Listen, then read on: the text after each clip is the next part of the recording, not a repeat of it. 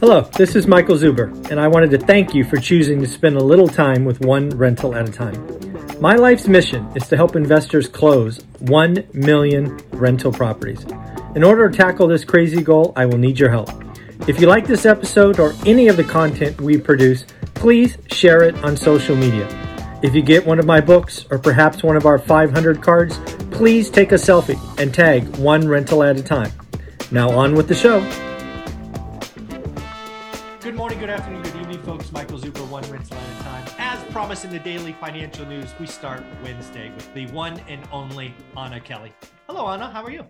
Hello, I'm doing great. I just got back from a nice vacation in Florida with my son, so couldn't be better. It wasn't a vacation for the tax man. It was a business expense because you were out there looking at Airbnb properties and all that good stuff, I am sure. Absolutely. I love to mix business and pleasure. We closed on 2, popped in on renovations on the 3rd one in Florida, and had a lot of nice dinners with my son as we talked business, right? Yeah, it is awesome to watch, and it's going to be fun to sort of track that over time as your son becomes that anchor in Florida for your Airbnb business. Any big takeaways from the last 3 or 4 days? Things are rapidly changing in the short-term rental financing market. So I got 2 closed this last week, which was nice. They actually closed on Monday, but lending is definitely tightening and changing. Prices are still going up, although supply is, kind of starting to dwindle a little bit, which could make them go higher. But, I really enjoy short-term rentals. There's nothing like lifestyle investing, some diversification with other things that we do. And I'll continue to buy more. Yeah, I think that's a really interesting conversation. I love that lifestyle investing. And again, you're doing Airbnb like beachfront, really kind of class A destination places. You're not just buying something in the burbs and hoping somebody shows up. Correct. Absolutely. And part of that's because of recession resilience. So a lot of people are freaked out about buying at the height right now.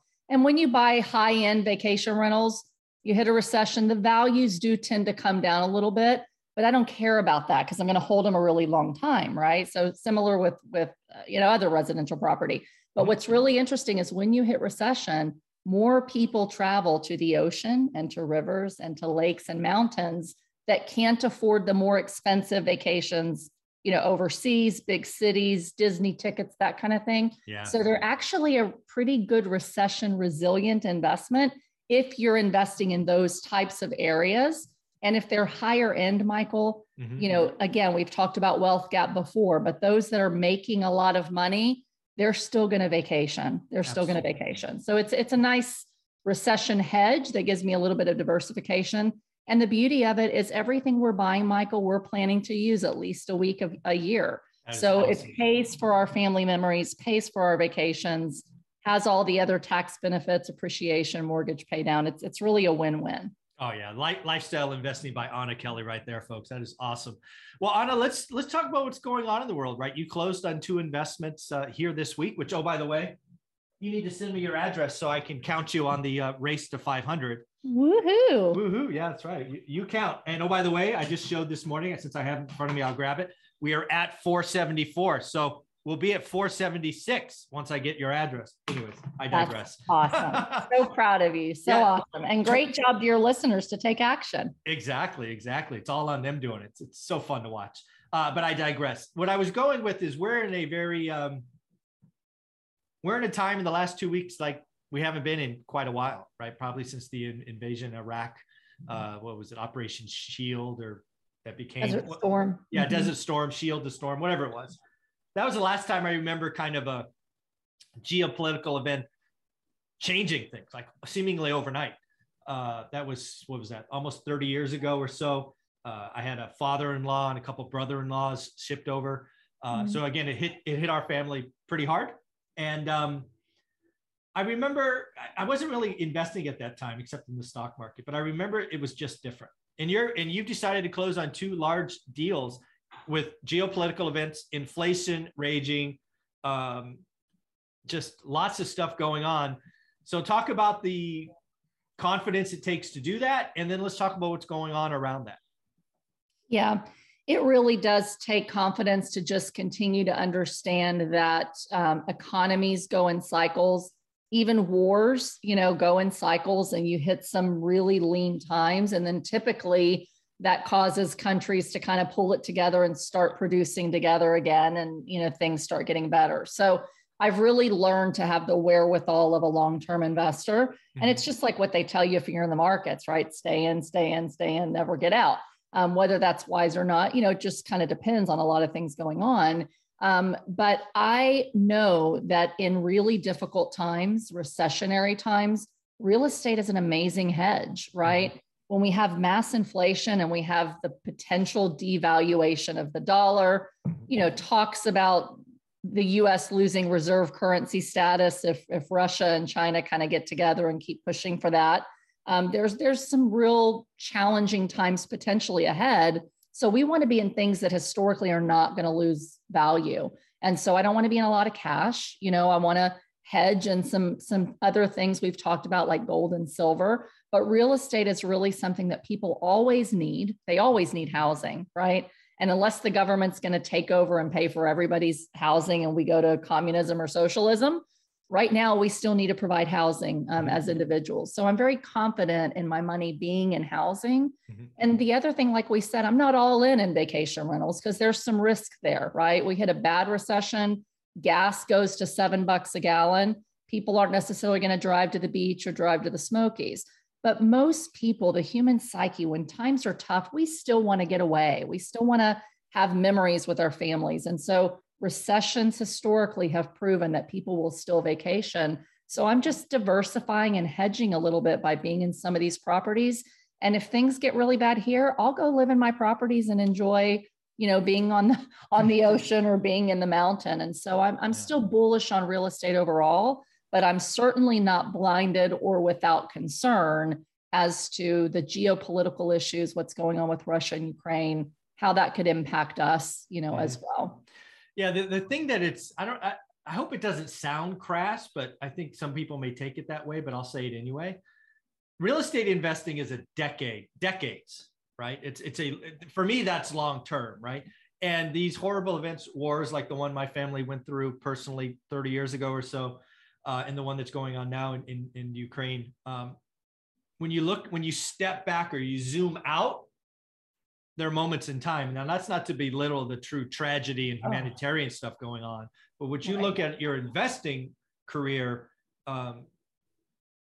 sometimes it helps to zoom out. And that's what I hear you doing. And I'm sure on these deals that closed Monday, I'm going to guess you got 30-year debt, I'm guessing. I did. And that was part of why I said, I've got to keep trucking with these. And these loans were a challenge. They were more difficult than other things I've done because the lenders are also very, very nervous, right? But yes, 30-year fixed and my rates were at 4.5. I got hit between the time I could lock and when rates went up, but 4.5 historically for 30-year fixed financing, that's all paid by, the people vacationing there. It was really a no-brainer. And like you said, you have to kind of step back and look over the long term. Americans are really short-sighted when it comes to investing. Markets start to rumble, everyone panics and wants to sell, which is like the worst time that you can do it, right? Mm-hmm. Same with real estate. Oh my goodness, the economy is going to collapse. We need to sell. The last thing I want to do is sell because of that view to the long term of, if everything got really, really bad, in the United States, economically, where would I want my money? I don't want it in the stock market right now. I don't want it in a lot of cash right now, although some cash is, a wise thing to do. Mm-hmm. But, to your point, my heart breaks for the Ukrainian people and even for the Russian people that don't want what Putin's doing. I've got quite a few friends over there because I've been there a couple of times. Me too. And so, my heart just says, how can I help this today? As an investor who has, worked hard to support our families and we want to preserve that, we want to continue to provide good housing, we have to look at the financial impacts, not because we think that's the most important. Obviously, lives are at stake, and I think that's the most important. But I also have an obligation to my family and to my investors to say, when everything else is literally raging around us, how do we make wise economic decisions, see what kind of risks are there that we didn't anticipate before, and what do we do really to go into preservation of capital mode? So for me, I'm not really thinking about huge upside right now or huge cash flow right now. I'm saying let's go into preservation of capital mode, preserve everything that we can. It's all we can really do to control, what we can. And we've got to have the view to the long term and try to take the emotions out of that investing decision, even while your heart grieves for what's happening in the world.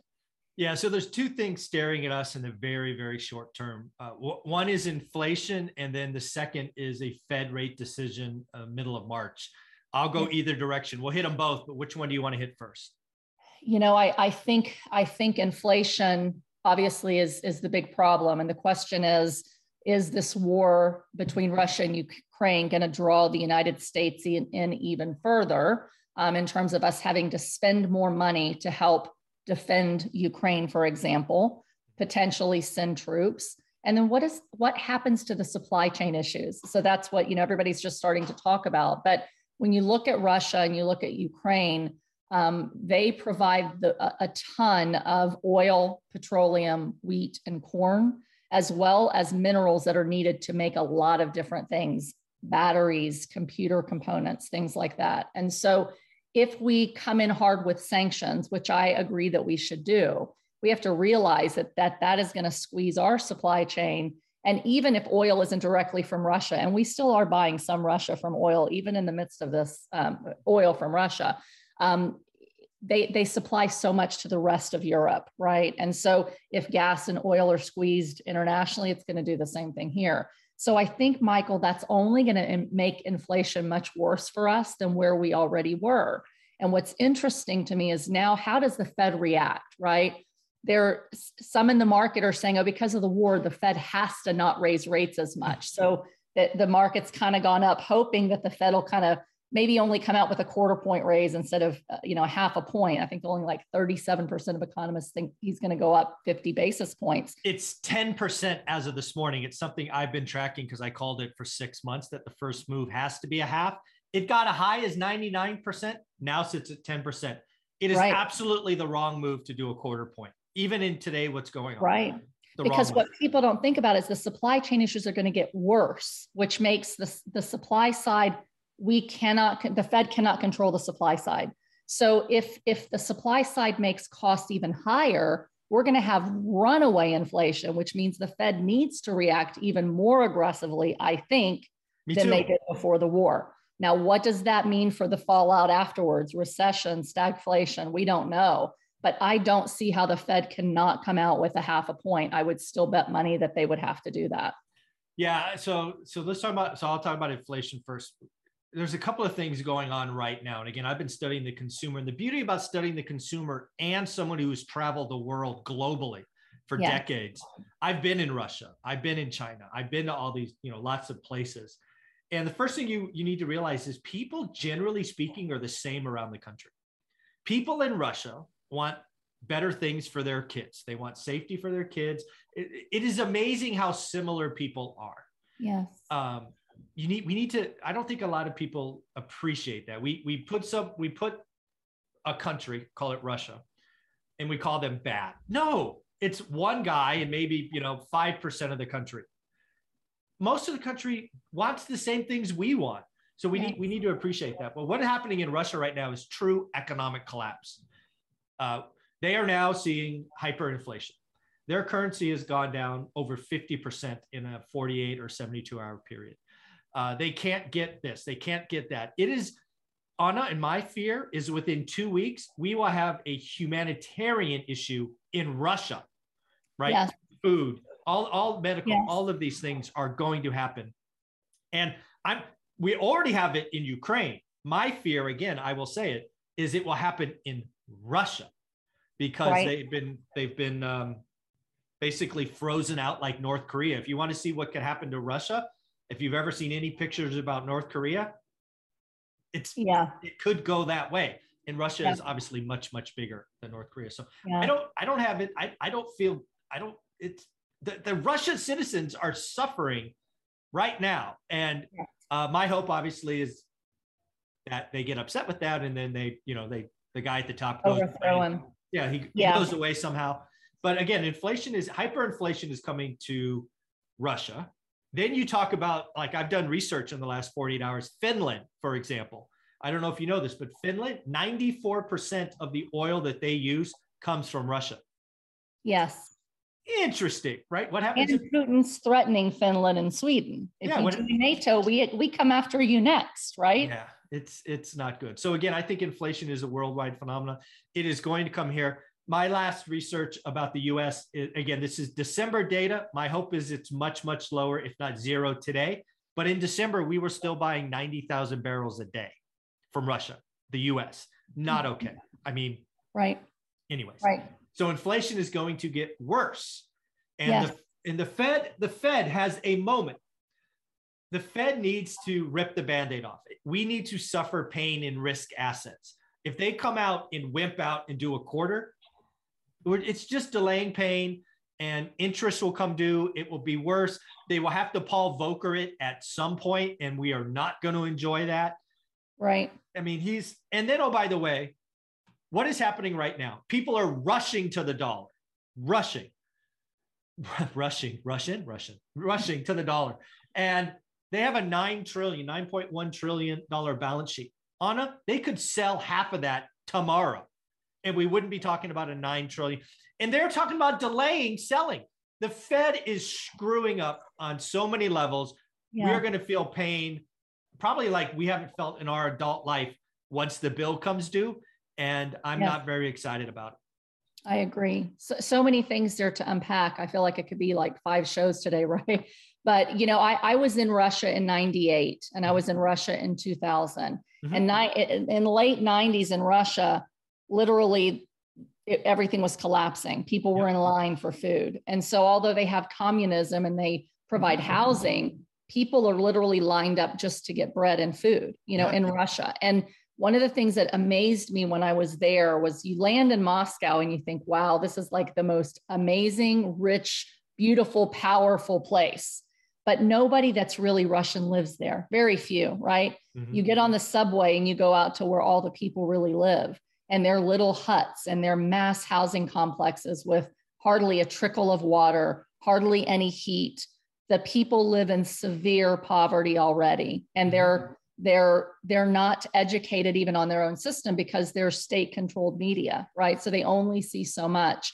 And I read about how one of these soldiers, it was heartbreaking, sent the text to his mom's like, we thought we were here and they were going to welcome us and we were bringing them back into Russia, you know, or a training exercise. I didn't even know they were there to kill people, you know? So I know, because I've been there and I've talked to a lot of Russians, that their history is very limited and their news is very limited. And the poor people, to your point, are going to suffer tremendously in Russia because of an evil dictator leader, you know, and that's very heartbreaking. But the other thing, you know, bringing it back to economics, and again, this isn't art. Again, it's hard to talk about even because I care so much about the people, and I know you do too. But when we talk about what is that going to mean to the United States, and I've done more and more research since the last time we talked, we rely on both China and Russia, who are creating an alliance. Like we're in this together. They want Taiwan next, and they're backing Russia, right? If China takes Taiwan, which they've talked about, it's been on the news, right? Whether it happens soon or not. But let's say we're too weak on Russia, China goes after Taiwan. China alone will have 50% of the world's gross domestic product, 50%.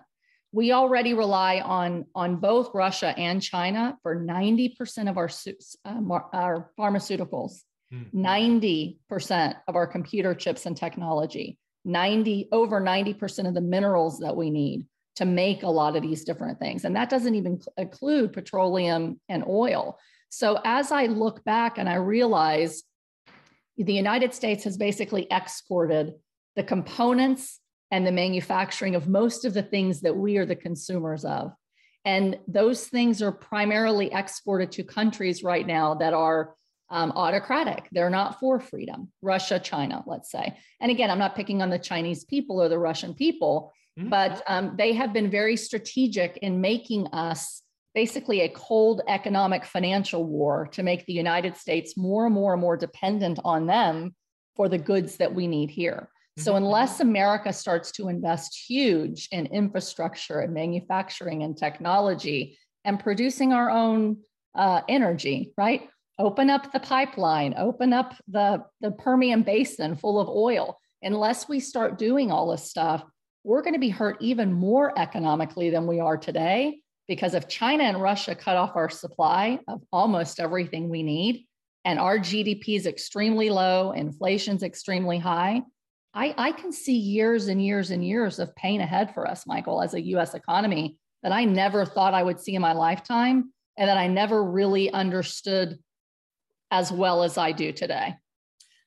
Yeah, there's definitely some things we have to watch for sure. I think, one of the things that I'm hoping for, because again, I see the same kind of Russia-China thing. My true hope is China sees what's going on in Russia today, and they say something like, I want none of that. The world has frozen out Russia. In China, yes, they make lots of stuff, but that means they need lots of people to buy. Right. So my thinking is they're looking at this going, ooh, that would suck. I would not want that to happen to me. So hopefully what they're seeing going on, and again, maybe it's wishful thinking, but in the end, Anna, we're going to stop this one here because I'm depressed. We're going to have a much funner conversation in episode number 2. Anna, how can people find you? You can find me on social media, Anna Kelly, REI Mom. I will say this, keep buying real estate. Yeah. Real estate does well in all ups and all downs. So, but yes, you can find me on social. You can find me here every week on One Rental at a Time. And you can find me at my website at reimom.com. Thanks, Anna. Thanks.